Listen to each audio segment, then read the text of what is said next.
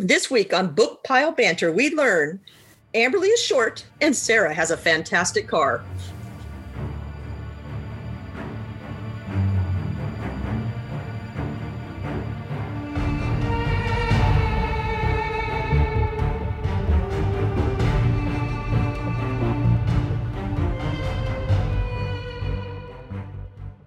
Welcome to Book Pile Banter. This is Amberly with Sarah and Kim. Today we are going to be discussing The Dream Thieves. So the plot for The Dream Thieves is while continuing their search for the Welsh King Glendower, the Raven boys are faced with a new obstacle. Blue and Gansey are trying to ignore feelings developing between them. Adam is coming to terms with what it means to give himself over to the ley line, and Ronan must come to terms with his ability to bring objects out of his dreams. All the while, a new mystery, the Grey Man, is after the Grey Warren, and it puts him on a direct path with Blue's family. This is by Maggie Stief Vader, published in 2013 by Scholastic Press. And again, this is meant to be for ages 14 and up, grades 9 and up. So other than we aren't sure how her name is said, because apparently that's a weird point, I will say, to start us off, that I liked this book better than the first one. Why did you throw your hands in the air?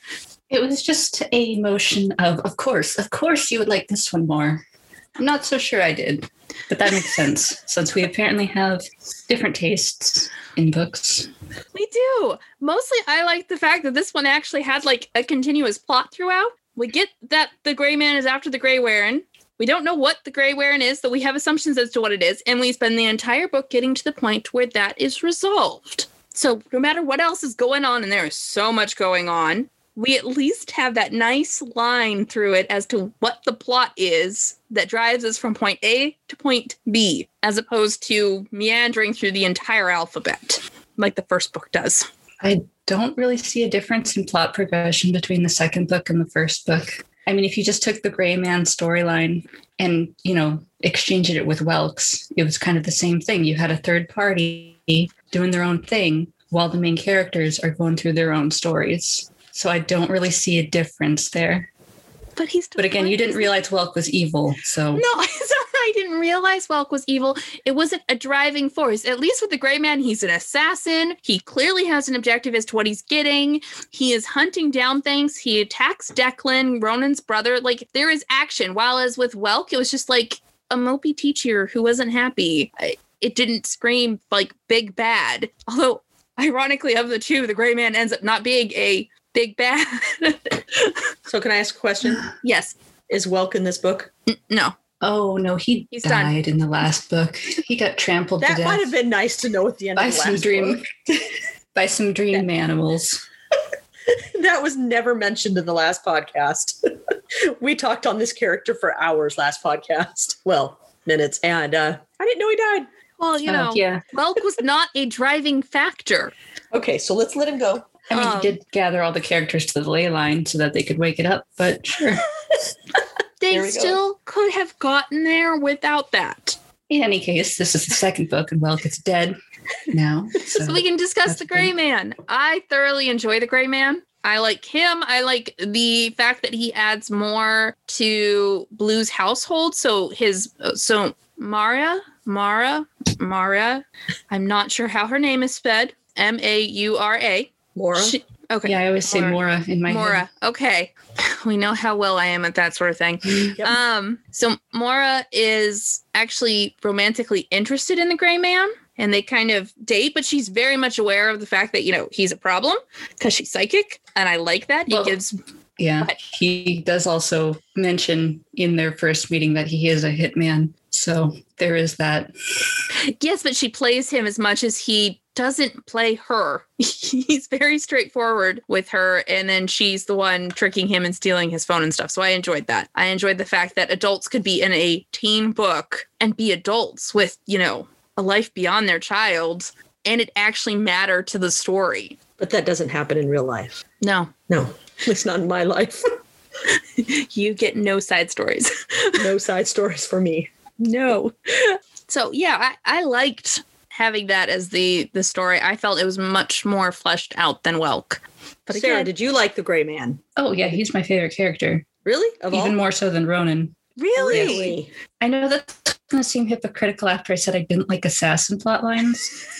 But the thing is, he's already an assassin. There's none of that stupid becoming an assassin arc and like gripping or grappling with the morality of being an assassin. It's his job. And it's just something he compartmentalizes. He's cool. Well, I like him.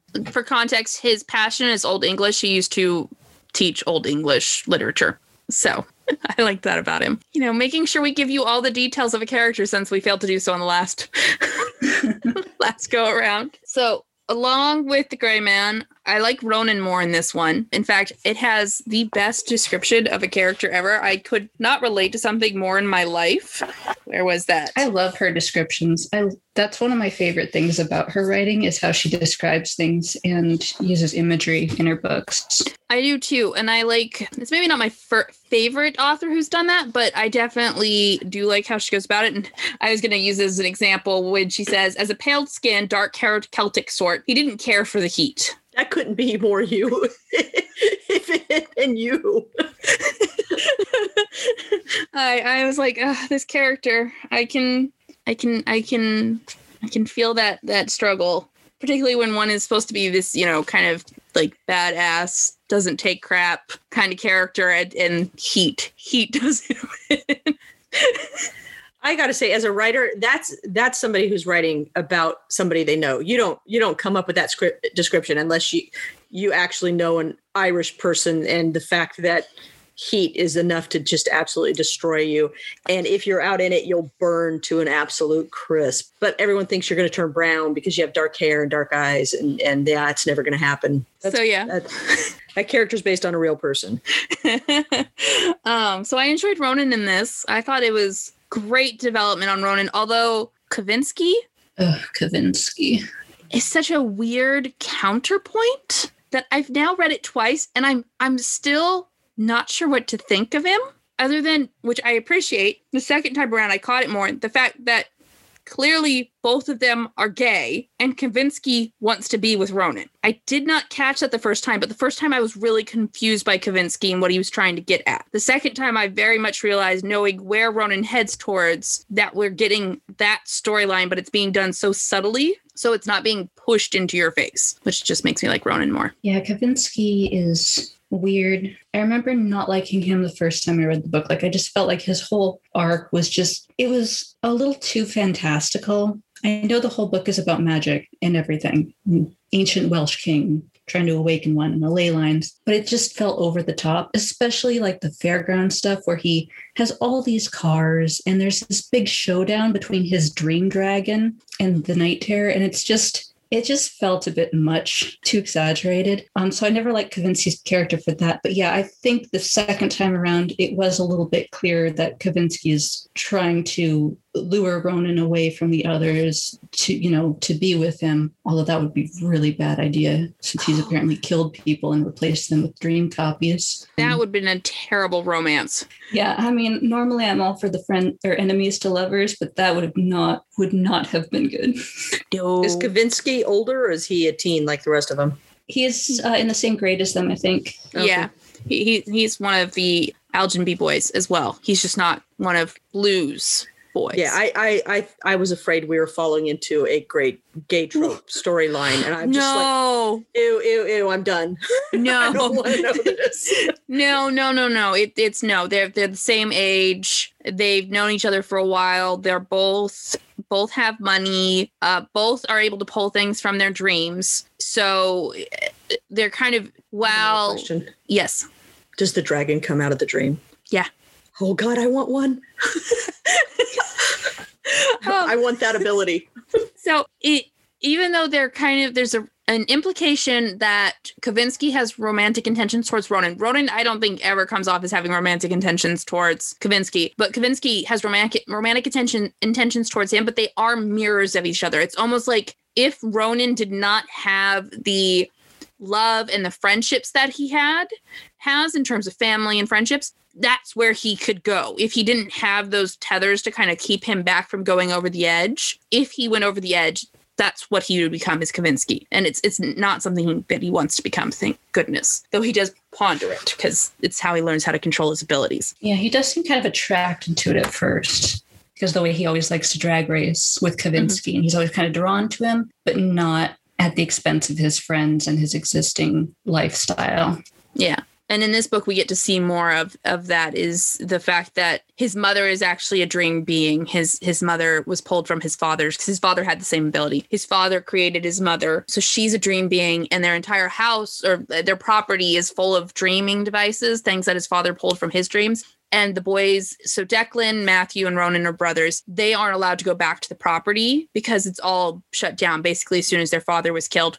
And was killed by the Gray Man. They weren't allowed to go back to the property because everything's still. Their mother isn't moving. She isn't interacting with anyone. She's just laying there. Well, their father wrote a will saying that if they tried to go back, they'd lose all the money that they stood to inherit from him, which was like quite a few $1 million. Yeah. Well, until a new will can be discovered. Which, right. By the end of the book, it's that his father was giving him a loophole to create his own will in his dreams that replicated his father's will so that he could then actually access the property and they could take care of their mother, because that's going to come up, I think, in the next book. I assume so, since near the end of this book, they did take her into Cabeswater and she woke up. Yeah. So she goes to Cabeswater and actually wakes up because Cabeswater is a dream forest for... It's on the ley line. Yeah, it's on the ley line, for lack of better description for it. There's a lot of stuff on these ley lines. I mean, they intersect all over the globe, so yes. Okay.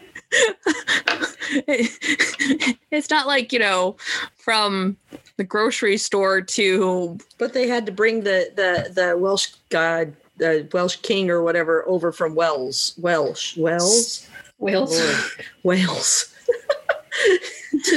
To be in Virginia, so so he could still be on a ley line, because there are ley lines in... I know, but they didn't want him, don't I know me? Take me too literally sometimes. I do. So once again, don't like Gansey, but I didn't particularly like Blue in this book either. Honestly, when I was reading it, I was like, I don't actually like Gansey. Just doesn't inspire strong feelings in me either way. I don't dislike him. He's fine. He's a neutral character. And I feel like that's how I felt about him in the first book. But then when people start talking about him and listing his flaws, it's like, oh yeah, that guy sucks. But then I was like, he's not a bad character. He's just different and he isn't as interesting. Not his fault. Bland. And Blue, I like Blue. Although she was a little preoccupied with Gansey in this one. But can we address how creepy it is that she is in Gansey's bed in the manufacturing building kissing Noah as a ghost while she is still technically dating Adam in Gansey's bed? Well, I mean, he's a ghost and he's literally the only character she can kiss without killing for sure. So, and she's just a teenager. On. So it's like, if this is literally her only chance to try and kiss someone, it's weird, but it kind of makes sense. But why did it have to be in Gansey's bed? Because she was hanging out with Noah. Look, I don't know how they ended up there. And this is why I don't care for Blue in this book, is we get the entire time is her obsessing about the fact that she really shouldn't be with Adam. She secretly wants to be with Gansey, but she can't admit to secretly wanting to be with Gansey, while having the weird let's pretend moments and not addressing anything with Adam, just kind of leaving the poor guy who is going through some serious roughness. I was like, you know what? I think I actually disliked Adam for most of this series, come to think of it, except for towards the end. Because this book, I was like, oh, Adam might actually be my least favorite character. I might actually hate him. I certainly did not like him here. I didn't dislike him, but I mostly feel pity for him. Are you guys going to expand on this, or are you just going to talk about how you feel about him? He has severe anger issues. He is angry at everyone in this book. He almost hits Blue. He is just, you can't stand him. He's like blowing up at everyone. But to be fair, he came from a violent household, and he can't just magically step away from that household and not have anger problems. And it's about him trying to come to terms with how to handle that anger. And he gets to the end of it and realizes that ignoring the anger doesn't handle the anger. And furthermore, he's still coming to terms with the weird connection he has with the ley line and this new responsibility that puts on him. And meanwhile, Blue is off fantasizing about Gansey while kissing Noah without actually talking to her. And all he wants to do is kiss her and be in a relationship with her because he thinks that's what they're doing. Truth be told, that was... Oh, sorry, didn't interrupt you. No, it's okay. Truth be told. What were you going to say? Sorry, I forgot I had said truth be told. That was one of the things that actually did annoy me about Blue, is that her insistence on not telling Adam why she didn't want to kiss him. It felt really forced. Like there's no logical reason other than to prolong the plot or like draw that out as a plot point. So I was like, girl, come on. This is dumb. You have no real reasoning here to just not tell him this, because everything else you've talked about, it's not like it's crazy. There's ley lines, there's sleeping Welsh kings. This one little facet of information is not going to make her sound like a crazy person or something. There's just no justification. Yeah. Which in the first book, they try to do it as she did. They try to do that she didn't want to scare him away with the whole "I kill my true love if I kiss him." But she's already coming to the she is already coming to the conclusion that he's not her true love. So not telling him is just cruel, and I think that's why I can't hate Adam. Is because Gansey, his parents, Blue, they all make decisions for him. And they treat him without any autonomy. And it's all the poor guy wants, is he just wants a sense of control because he spent his entire life not having control. The only one who treats him well, thank goodness, is Ronan. And I adore it. I adore it. I adore the subtle hints that Ronan is attracted to Adam. I adore it. I want it. I wish it had fallen in faster, but we had to do this weird Blue Adam thing. And honestly, if they had removed the whole Blue Adam thing from the very beginning, I wouldn't have missed it. Yeah, I suppose. I don't think it brought much to the storyline. Even in the first book. Yeah, because honestly, if they hadn't done that, she could have just found his journal because she picked it up from the pizza parlor, and that could have been her connection to them right there without having to go through the Adam stuff. And they went to her household to get a reading. It was never necessary, and it just prolongs this weirdness for Adam that is unfair. And I would have been totally fine with Adam having a crush on her. Like I was fine with that, particularly because it then paints the picture that we don't know where Adam's going to end up, what his sexuality is. I am completely fine with that. That I wouldn't have been bothered by. I totally would have been okay with that. But this whole him and Blue kind of doing this pseudo relationship thing, and by the second book, she already knows it isn't going to happen. And we have to spend an entire book of her just thinking about that. She does nothing else. Plot-wise, she does nothing else but think about Gansey. True. But her role in this book is also pretty small. Like, we don't spend a ton of chapters on this where she's agonizing over it. It is in, like, all of her chapters, yes. But there's the Gray Man, there's Adam, and there's Ronan, who have, like, the most, in terms of quantity, most amount of time dedicated to them at the very least, because yes, if it was mostly from Blue's perspective and she spent the entire time realizing she didn't like Adam and that she was inevitably falling for Gansey, that would have been very boring. Like, I mean, this book wasn't my favorite anyway, mostly because Kavinsky, that stuff is what bothered me the most, just because, again, ridiculous character, ridiculous everything. But he's a dreamer, so dream proportions, everything is going to be bigger. But yeah. See, I enjoy it because we get more of the Ronan and the Adam and the Gray Man and less of the Blue, thank goodness, and less of Gansey. Again, thank goodness. We do get more flaws about Gansey this time around. He's not just this like weird, perfect, rich thing. But I still don't like him. I don't like how he treats Adam. I don't particularly like how he treats Ronan. I don't get it. Because he likes his friends and he cares about them. I don't understand what you mean. You don't like how he treats Ronan when he continues to stick by him, even though Ronan has changed a lot since his father died and become volatile and basically like completely, I don't know the word for it, just like completely hostile to everyone. He still sticks with him. He's very loyal. So I don't know. Which is like the only good thing about Gansey is he is loyal.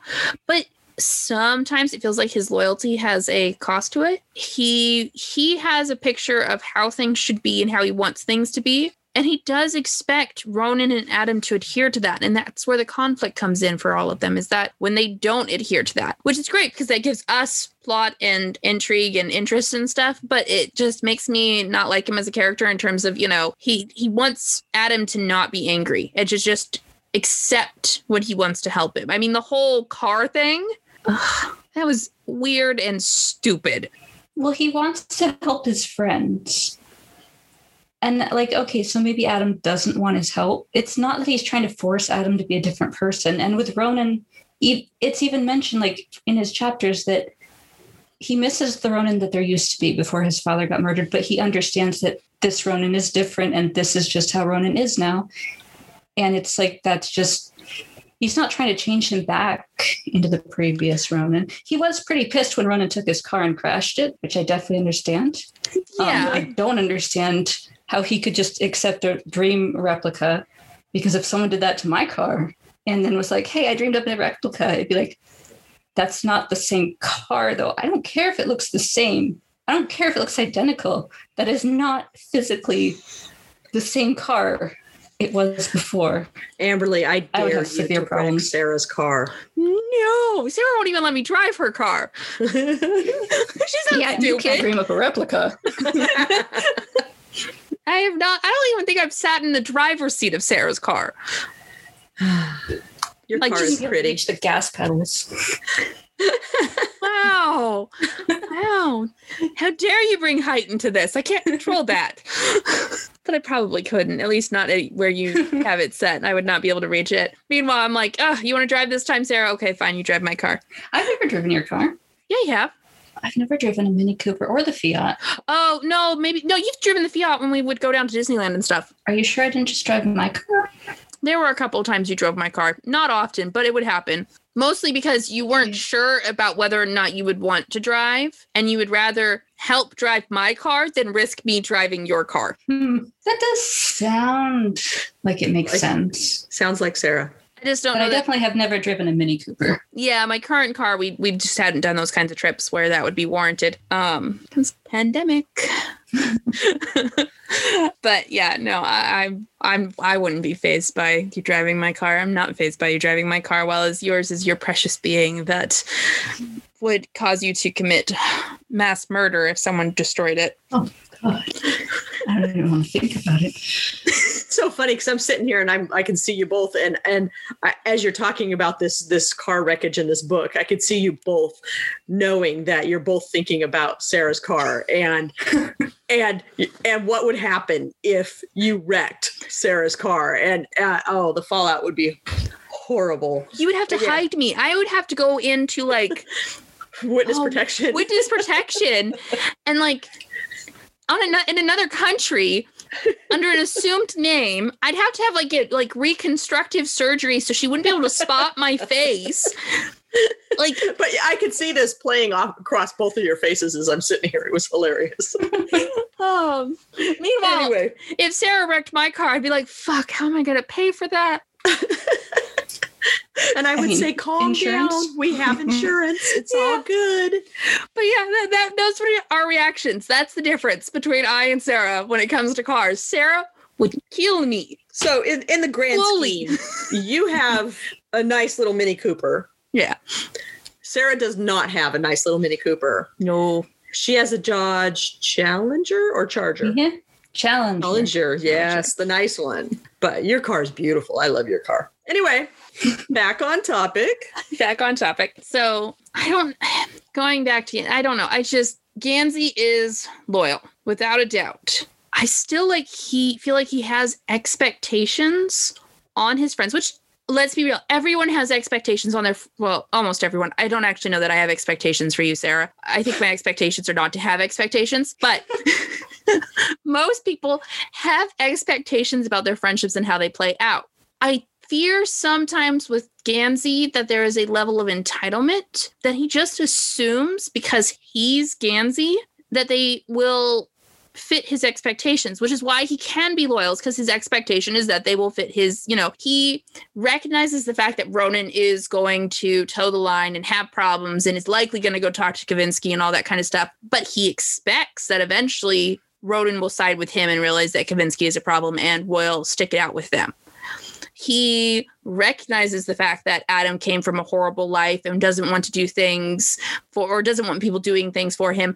But he's still in the moment when his parents say, can we do this for him? Instead of saying, no, that's not Adam, we can't do that. He goes, that might work. Well, if my parents were trying to do something that I know you would not do, Sarah, that would be completely against your you-ness, I would not go, oh, we can try and trick her. I'd say, no, that's not Sarah. We're not doing that. So I think that's where my issue comes with him and how he treats them is even in his loyalty is conditional on the fact that he expects his way. I guess I can see it. I don't necessarily agree with it, but I don't really have a clear argument against it.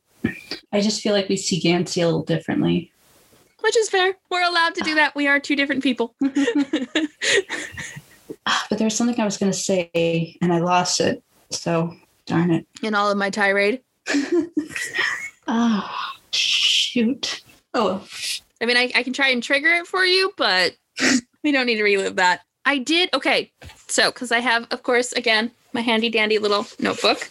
And I didn't catch this the first time I read it, but in rereading it, I noticed the weird point where one of the characters, or Adam, is observing Persephone.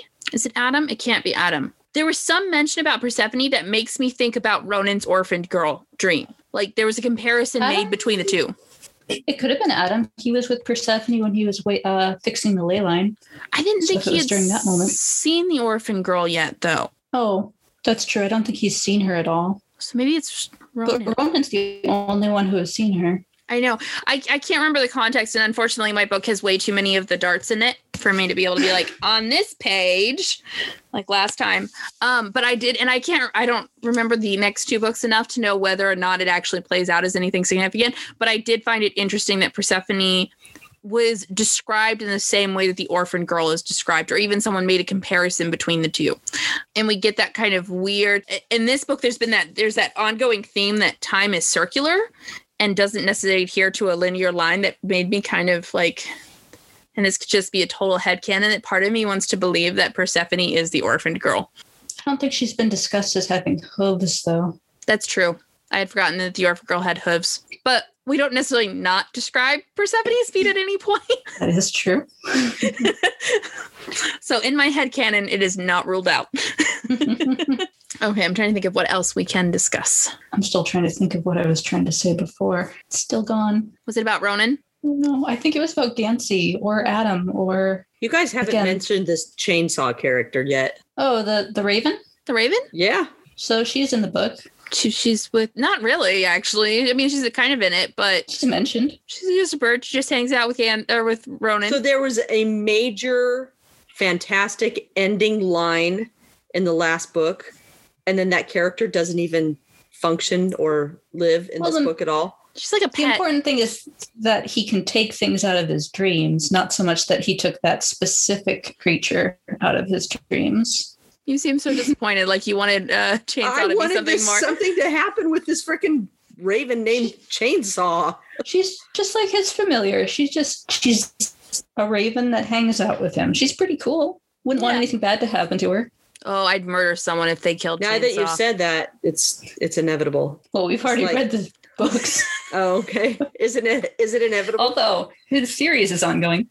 Yeah. Yeah. The next book is Mr. Impossible, I believe. Yeah, I think that's the one you sent me the link for. I mean, nobody would have thought the Snowy Owl would have died by the end of Harry Potter. Why did you go there? Lord Hedwig. Seems kind of an obvious parallel. No. Don't even put that thought out there. I actually don't know if, because we're not going to discuss those books, Ronan series. I can't remember if Chainsaw's significantly in them, and there's only been one book so far. She's not dead, at the very least. Yeah, she's not dead. She's in existence, an extension of. So this author seems to throw a lot of stuff out there that doesn't really sit anywhere in the, at least that's my perception from listening to you guys it's kind of talk. Like, it helps build out her world, but it's not like they don't have significant storylines of their own necessarily. Yeah, there are definitely potentials for red herrings, and then there's just a lot of little details. Like, I didn't process the whole weird circular. I mean, I knew there was circular time because the freaking 500-year-old tire, but not the potential importance of circular time, as she keeps hinting at in this book, which really seems like it should have been something even more significant than I can recall it being. But again, I can't remember the last two books. I think something really bad happens to the forest. Yeah, which I love the forest. And I remember how the whole Glendower thing gets resolved. But yeah, otherwise, individual character arcs, not as sure how they get tied up. See, I think I probably have a better idea of where the characters are and less idea of like the Glendower thing. I remember you were disappointed by it. I was. And I was more like, this makes sense. I like this. This doesn't speak to your guys' personalities at all. It very much does. Because, my focus is like the individual characters and their changes and stuff. And Sarah's like, I want this plot to make sense. Which is weird because the first book is not so much plot driven as it is character driven, and yet you hate it. Oh, I do. I need a good plot to get me going. Like this one, I loved the plot. It wasn't, and there was still strong character development. It was a nice balance because there was this underlying plot that at least explained why character development and changes were being driven forward, but it wasn't necessarily the primary focus. I think the only thing plot-wise that disappoints me, and again, this is prefaced with I don't remember the last 2 books, is the Gray Man's brother. Oh, I love it. I love it. He's just like, my brother's chasing me. My brother's going to fucking kill me because he's a sociopath, psychopath, whichever one. And then like they finally meet up and the Gray Man's just like fucking kills him before he even gets a chance to do anything because he's not messing around. He doesn't want to leave Henrietta. He's done with being tormented. He just kills him. Love it. Nothing drawn out. Just straight up shoots him twice and drives away. Beautiful. So you can go back and be with Blue's mom who's disappeared. Yeah. Well, he didn't know she disappeared at that point. No, I know. That just seemed weird, though, on some level. Like, the brother didn't have to, I get that the brother had to show up because he was set up as, like, this big bad problem and counterpoint to the Gray Man. But did he really have to show up and be killed?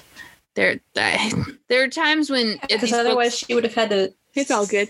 There are times where she makes the choice to have characters act and do certain things. And it's such the extreme that I'm not sure why it's necessary to go that extreme. I just like that she doesn't have to, like, resolve everything with a massive over-the-top showdown, which is so common in, like, YA books. It's like the whole book is building up to these sometimes multiple giant showdowns, big flashy events. And I just like that in these books, there's other things going on, but the characters can resolve them. There's, again, yes, straight up murdering the brother is a little extreme, but at the same time, it's pretty clear that that's necessary. Otherwise, like, the whole third book would be, if she had the Gray Man in there, he'd still be worrying about his brother, or his brother would still be tormenting him. And she really doesn't need that anymore for her plot. So it's like everything going on, Mora, and that is just the push that the Gray Man needed to finally face that demon and just get rid of it once and for all. I don't know. I like the simplicity of it sometimes. Yeah, I'm not sure about it sometimes. I try to be. And I really do like this book better than the last one. And part of that is probably the ratio of plot to Gansey, unequivocally. But that one was a little weird for me. However, I do adore the Gray Man, without a doubt. Oh, I did appreciate the one Blue moment that I did like in this book is when she told Adam off. Oh yeah, that was a good little showdown there, face off, whatever. That was fantastic. It probably so far one of my favorite Blue moments because it does remind us that Blue is her own woman. She has been raised to be her own woman, and she is not going to let his perception of what he is owed stop her from being who she is. So in this case, I think he wanted to keep. She finally confesses that if she kills her true love, he'll die. And then she confesses, that it's not Adam. And so then Adam kind of wants a kiss just to know, like, what he's missing out on. And she still says, no, I don't want to kiss you. And he tries to accuse her of, I think it's like being a feminist or something like that. And she just tells him, no, she is her own person. She has the right to say, I don't want to be kissed. And he has to respect that. Yeah, I mean, again, because I was not digging Adam at all this book, like anyone who puts him in his place was like, yep. But yeah, that was a good, just in general, a good argument that played out. Yes, I did appreciate that. I was very proud of her. Okay, so I can appreciate it because as a teen girl, I was definitely that teen that when boys tried to put me into a position I did not want to be in, I flat out told them no and to suck it. That they could take care of themselves. I would not be doing anything for them that I did not want to do. Typically kissing, because I was, not like promiscuous teen, but my mother is now looking at me weird. I could appreciate having a female character who did not have to hum and haw about whether or not the fact she was going to kiss him or not. She unequivocally did not want to. She did not second guess herself. She did not back down. I loved it. Yeah. Sounds like a good conversation on consent. Sounds good. It was a very good conversation on consent. Murphy. I hear kitty cats. That's funny because I have noise canceling headphones. I couldn't hear him. There's Murphy. He came racing in with a meow. I also very much enjoyed the fact, like unequivocally, Ronan is attracted to Adam, but does absolutely nothing about it. He just admires him, is interested in him, isn't even like, should I, shouldn't I? It's just like sheer Adam appreciation. And it's why I can still continue to like Adam in this book, is because seeing him from Ronan's eyes in this was delightful. It was nice. I would even say that Ronan speaks or thinks of Adam better than he does Gansey. Yeah. Yeah. No argument there. I suppose. Of course, Ronan tries to help Adam too, but you don't chew him out for it like you do Gansey. How did he try to help Adam out? He paid his tuition. He did. And yes. And then Adam got mad at Gansey because he thought that Gansey was the one helping him. Okay, but and this is where the difference is. Adam is an asshole. Adam is an asshole. But the difference of approach is Gansey just assumed because he was better off, he should help Adam. Ronan helped Adam is because he likes Adam. And he knew Adam needed help. Yes, but it wasn't just... And he knew Adam wouldn't accept that help unless he tricked him by saying, oh, hey, the rent is adjusted so you pay less, which is also equivalent to the increase in tuition, just coincidentally. Which, yes, bad Ronan, but it was more like tricky Ronan. But I think the context of what it was being done is what makes it different for me. It still wasn't great. I don't appreciate the fact that Ronan had to trick Adam. Yeah. But the origin, homeless and without a school, just like he wanted. God, why do his friends keep helping him? He should just suffer. Oh well. So vicious to Adam. Well, you're kind of vicious to Gansey. So I am. I remember now what I was going to say, and it's the fact that Adam seems to think that getting into college on his own is going to solve all his problems. Like, why does he think that is going to help? Why is a college degree going to suddenly make him like rich and well off like all the other students? Because we were all foolish back in 2013 and still believed college might do something for us. It's like, it's the opportunities that Gansey sometimes offers him, does not necessarily force him, that he should be taking advantage of if he really wants to get ahead. But no, he wants to do it on his own, which means going to college, probably getting into debt, getting a degree, doing nothing with it.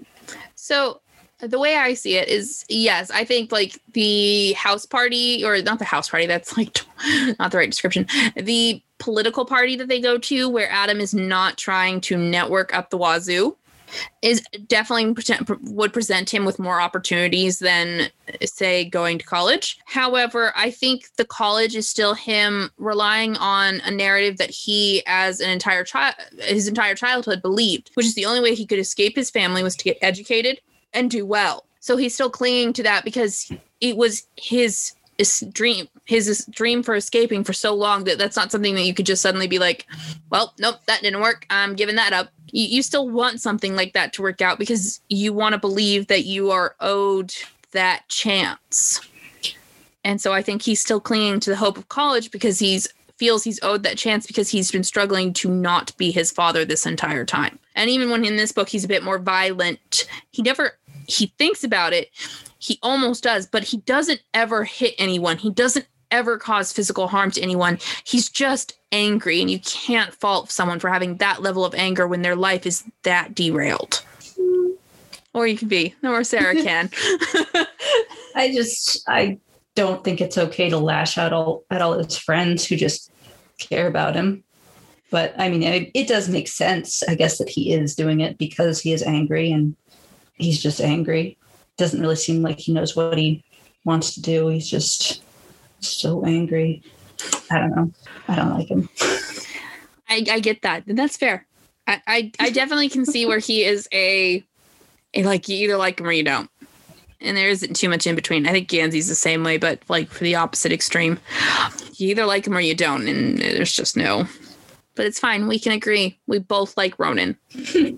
I do. The Gray Man. And the Gray Man. And I do wish there was more Noah in this, or that they had just had Noah disappear at the end of the last book. Because the only really significant thing is the whole blue kiss thing, and that's it. And that makes me sad. Because I liked Noah. Noah's personality was fantastic. Yeah, Noah really is. He only exists to kind of show the issues with the ley line, with how he fades in and out. Mm-hmm. Just like the ley line struggling.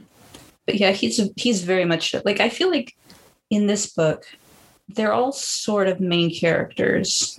They all have significant storylines except Noah. Noah is definitely secondary. I guess like Mora would be secondary as well, but she still has more of a story. Yeah, she does. And it's clear it'll continue, like it'll develop further in upcoming books. Noah, his arc existed in the first book, and now he's really just kind of a hanger-on. I was going to say dead on arrival, and I'm like, but he is dead. Yeah. I don't even know what happens to Noah, honestly, in the next books, because it's like I don't even remember him coming up in the new series. So yeah, but the new series is only Ronan. That's true.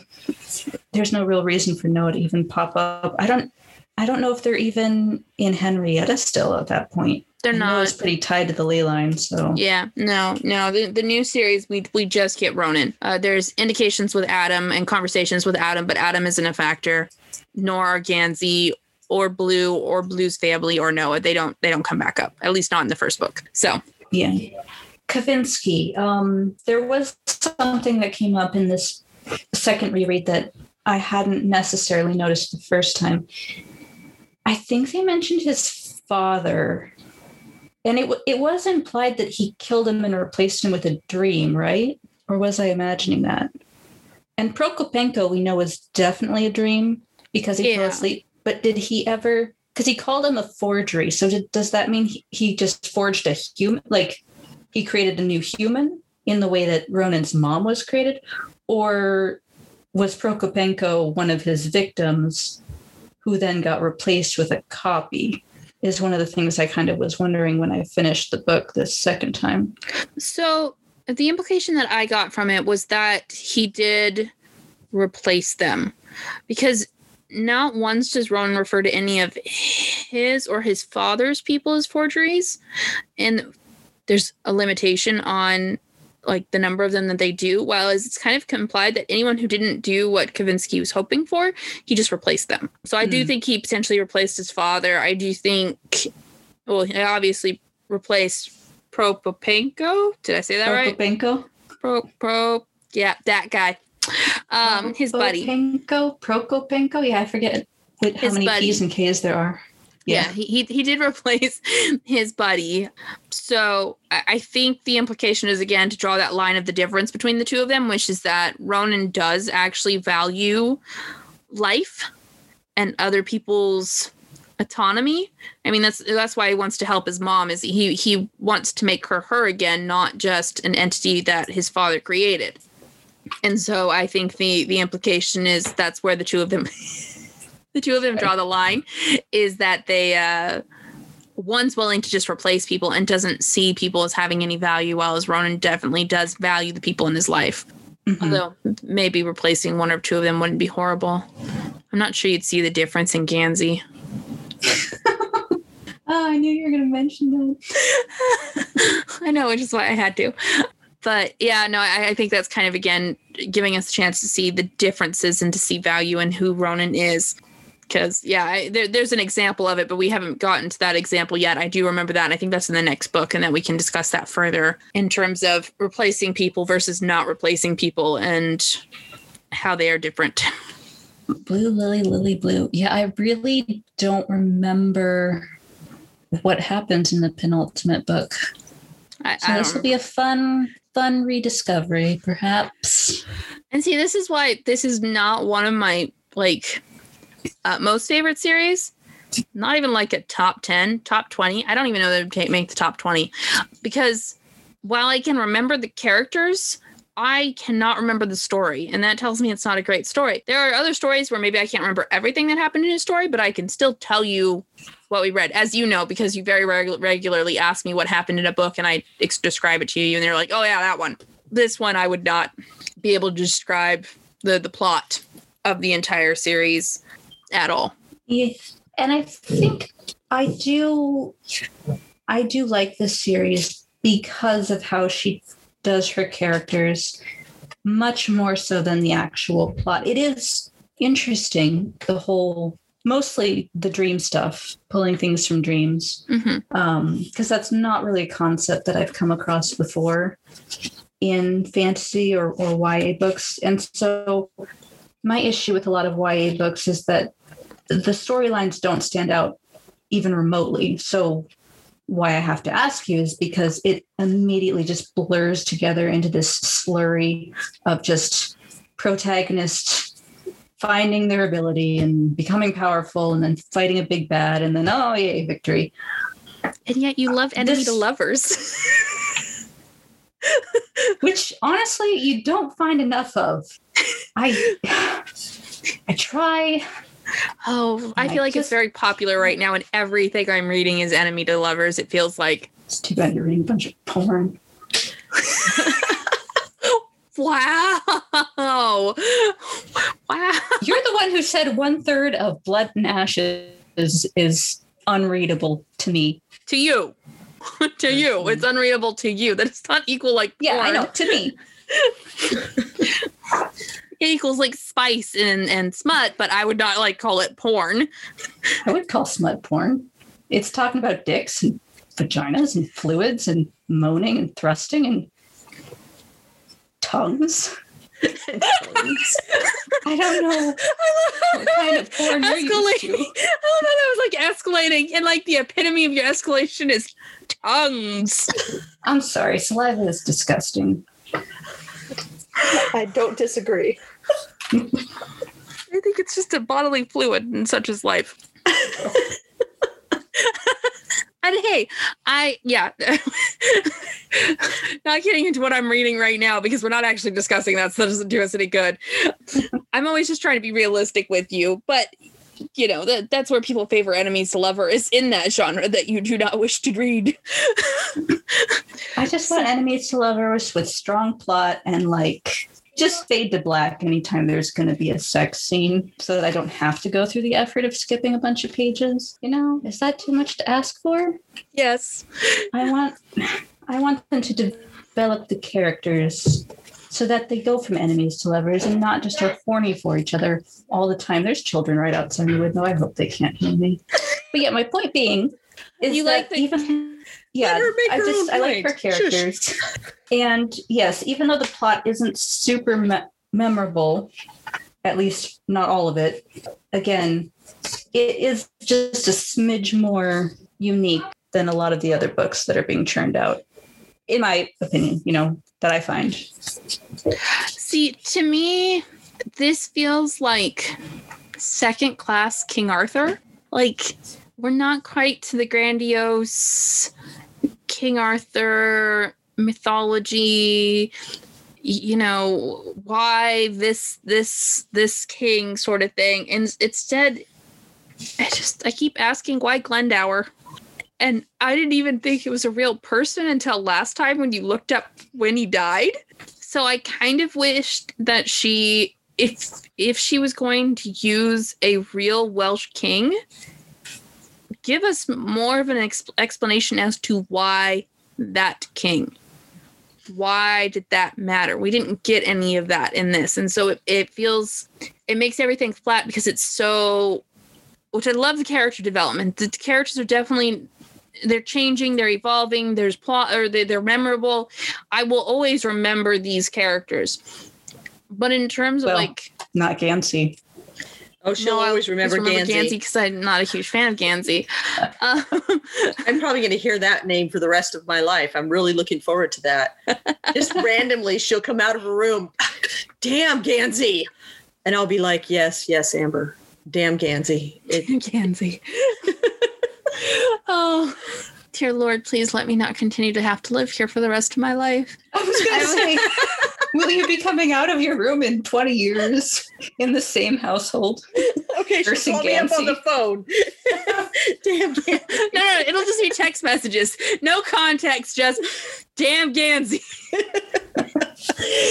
Oh, too funny. Sorry. I may have been dwelling on my life a little bit too much on that one. Yeah. Oh. I don't even know what point I was trying to make. I'm just horrified at the idea of still living at home in 20 years. Or longer.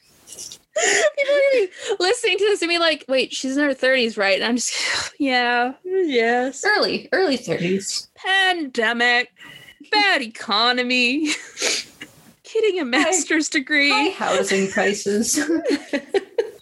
Which is in a state you can't afford to live in. Which is why you're like, how dare Adam want to still go to college? And I'm sitting here going, yeah, how dare Adam keep trying. Trying to get that education in hopes that, maybe you'll just climb a little further out. I mean, does he think he's going to get a full ride scholarship? He is optimistic. No, especially if he wants to go to a good one. No, I think like myself, that he will rely on financial aid and working jobs and, just trying to... He's working 3 jobs now and he can barely afford a private high school, yes. High-end private high school. He probably could afford college. And he might be able to get a better job when he's, over the age of 18 and most people will hire him. Yeah, and he'll just be $500,000 in debt. So good luck. What school did you go to that you're $500,000 in debt? I was exaggerating.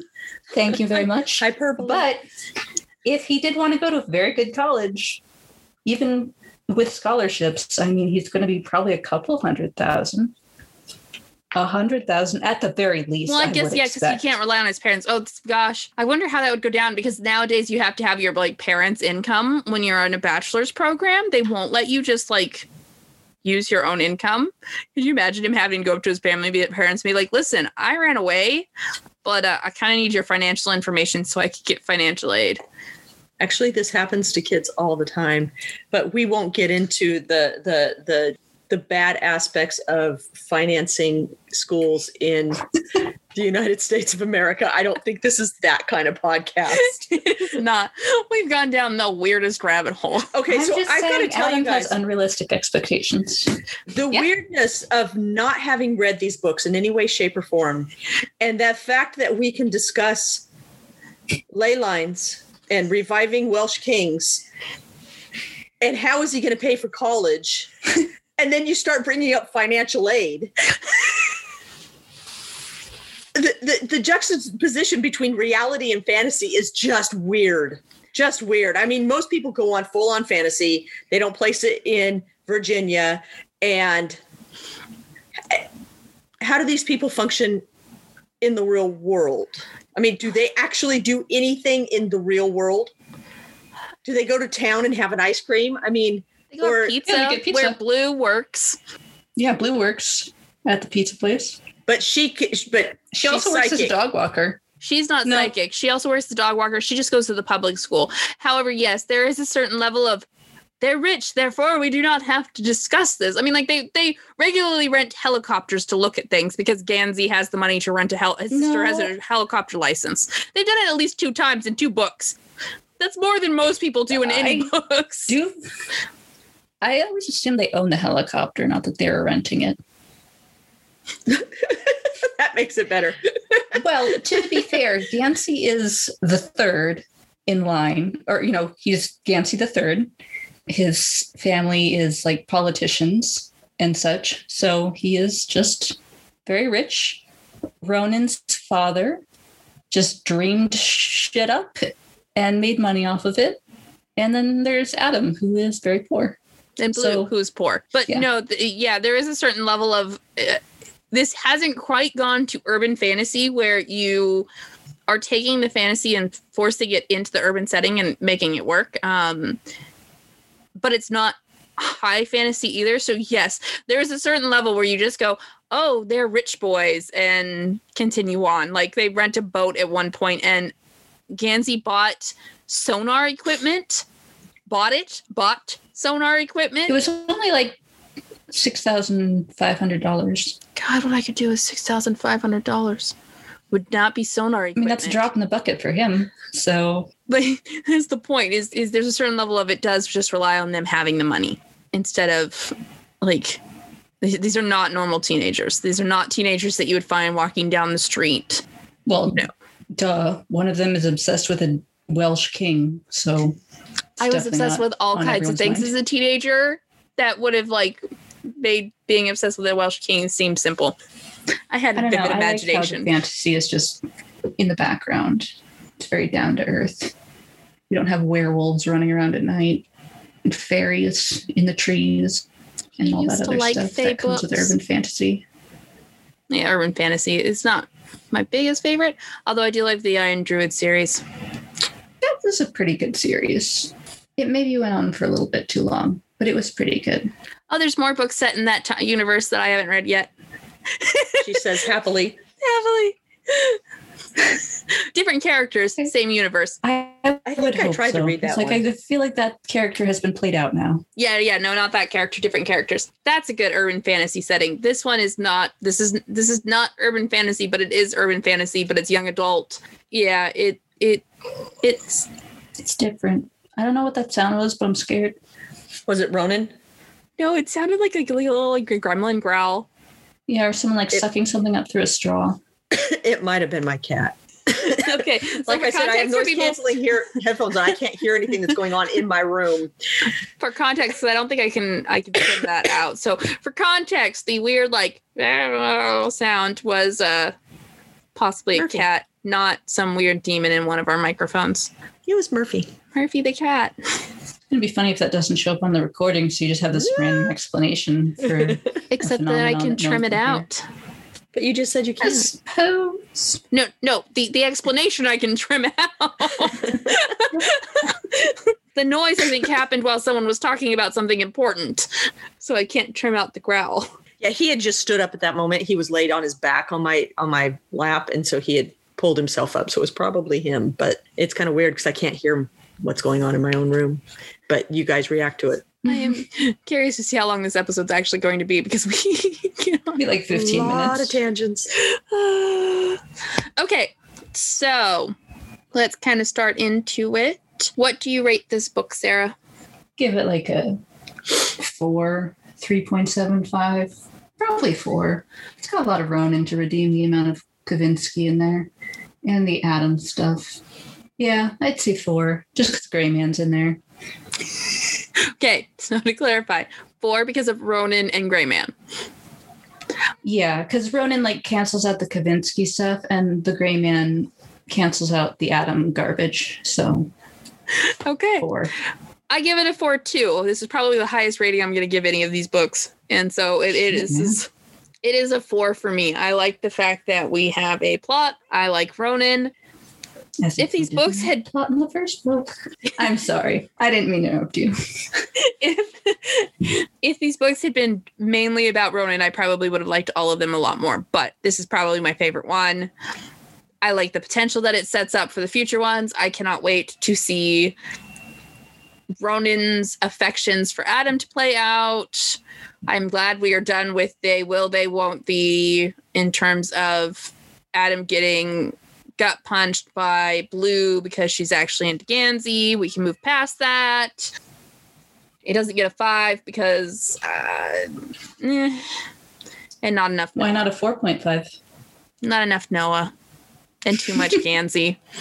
Okay. And then I don't think you had any books that you felt were similar to this that you could recommend because part of it is you feel this is pretty unique. Yeah. Okay.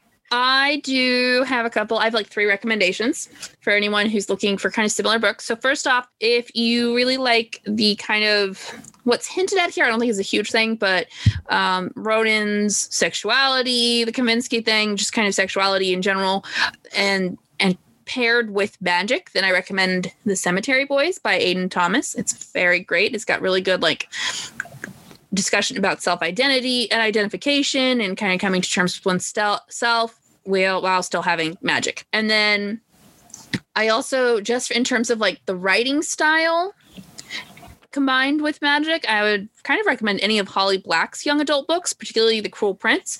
While that's very much more Fae oriented, it still has that kind of weird urban real world flavor to it, though maybe not as predominant in here. It definitely settles farther into the fantasy section of the world than that. And then I've not read it, but I've heard Modern Fairy Tales, her other series, Modern Fairy Tales, does that kind of similar kind of magic real world juxtaposition. And then if you just like more of something grittier with the teen struggles with magic fairy tale sort of thing, then The Hazelwood by Melissa Albert. It's a little bit of a like weirder read like this one is, but it's kind of cool takes on almost, it's not the Brothers Grimm, but hinterland tales is what it focuses on. So that would be my 3 recommendations if you want things similar to this, particularly in the young adult areas. And then, Sarah, do you feel like this stuck to the age range? Yeah, sure. Okay. Yeah, I think so too. I think it maybe is heading a little bit higher than 14, but not too much that they couldn't be reading it. It's definitely kind of introducing new concepts and getting them to think outside of their box. And obviously we as adults enjoy it on different levels from each other, not different levels than teenagers, because that would be creepy. For me and Sarah enjoy different aspects of it. Is there anything else we want to discuss? No. Can't think of anything. Okay. So then next time, you have already previously mentioned it, the next book that we'll be discussing in 2 weeks is Lily Blue. Did I get that correct? Great. Yes. Yes. Yeah. I can't see Hard to read my bookshelf from this far away, but yeah. Okay, so that's the next one, and we have 2 more. We have that one, and then we have The Raven King. And then just to let everyone know, our intro and outro music is by Grant Newman and is called The Battle of the Nile. Intro and outro music? Oh, sorry. Yes, Sarah, we have intro and outro Sarah, music. It's really cool. We have intro and outro do music. that part again. My apologies. I'll be quiet. Okay, let me try that again. Our intro and outro music is by Grant Newman and is called The Battle of the Nile from Epidemic Sound. Don't forget to like, rate, and subscribe to Bookpile Banter on iTunes or whichever platform you listen to your podcast. Specifically, we will be going through Podbean podcast. So we do have a direct page, and then we will be available on your general platforms through that. We'd love to hear from you on any of our social media platforms, such as Instagram or TikTok. You can find us at book_pile_banter. You didn't want to spell it all out?